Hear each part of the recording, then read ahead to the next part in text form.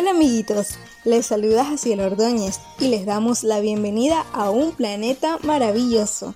Meditaciones para menores escritas por Vicky Redden y las hermanas Dee Litton, Reed y Joel Reed, llamada Bienvenidos. Sadie la Consoladora. El texto bíblico para la meditación de hoy 29 de febrero se encuentra en Juan 14:26 y dice así: Pero el defensor, el Espíritu Santo, que el Padre va a enviar en mi nombre, le enseñará todas las cosas y les recordará todo lo que yo les he dicho. Jim tenía un problema, y vaya si lo tenía. Cuando Jim se enfadaba y ocurría a menudo, hacía cosas malas a la gente. Una vez, cuando estaba enfadado, golpeó el automóvil de alguien con el puño e incluso le hizo una bolladura.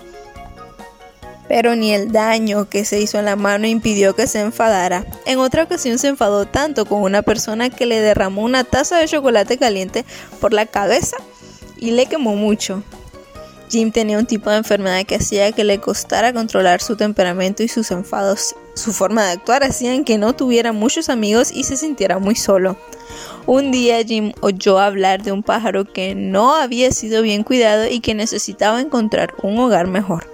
A pesar de todos los problemas que tenía, Jim le encantaban los animales y por eso decidió adoptar a una cotorra llamada Sadie. Estaba tan mal que hasta había empezado a arrancarse las plumas.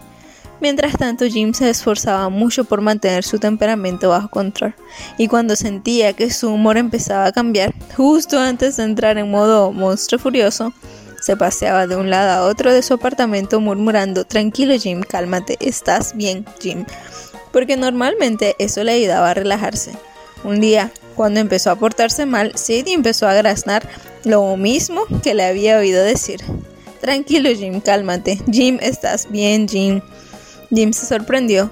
Sabía que algunos loros aprendían a repetir las cosas, pero no sabía que Sadie lo hiciera. Aquellas palabras de Sadie hicieron que Jim se tranquilizara. Sadie se había dado cuenta de que Jim se estaba enfadando y sus palabras lo calmaron. ¿No te gustaría tener una Sadie que te ayudara cuando estás enfadado?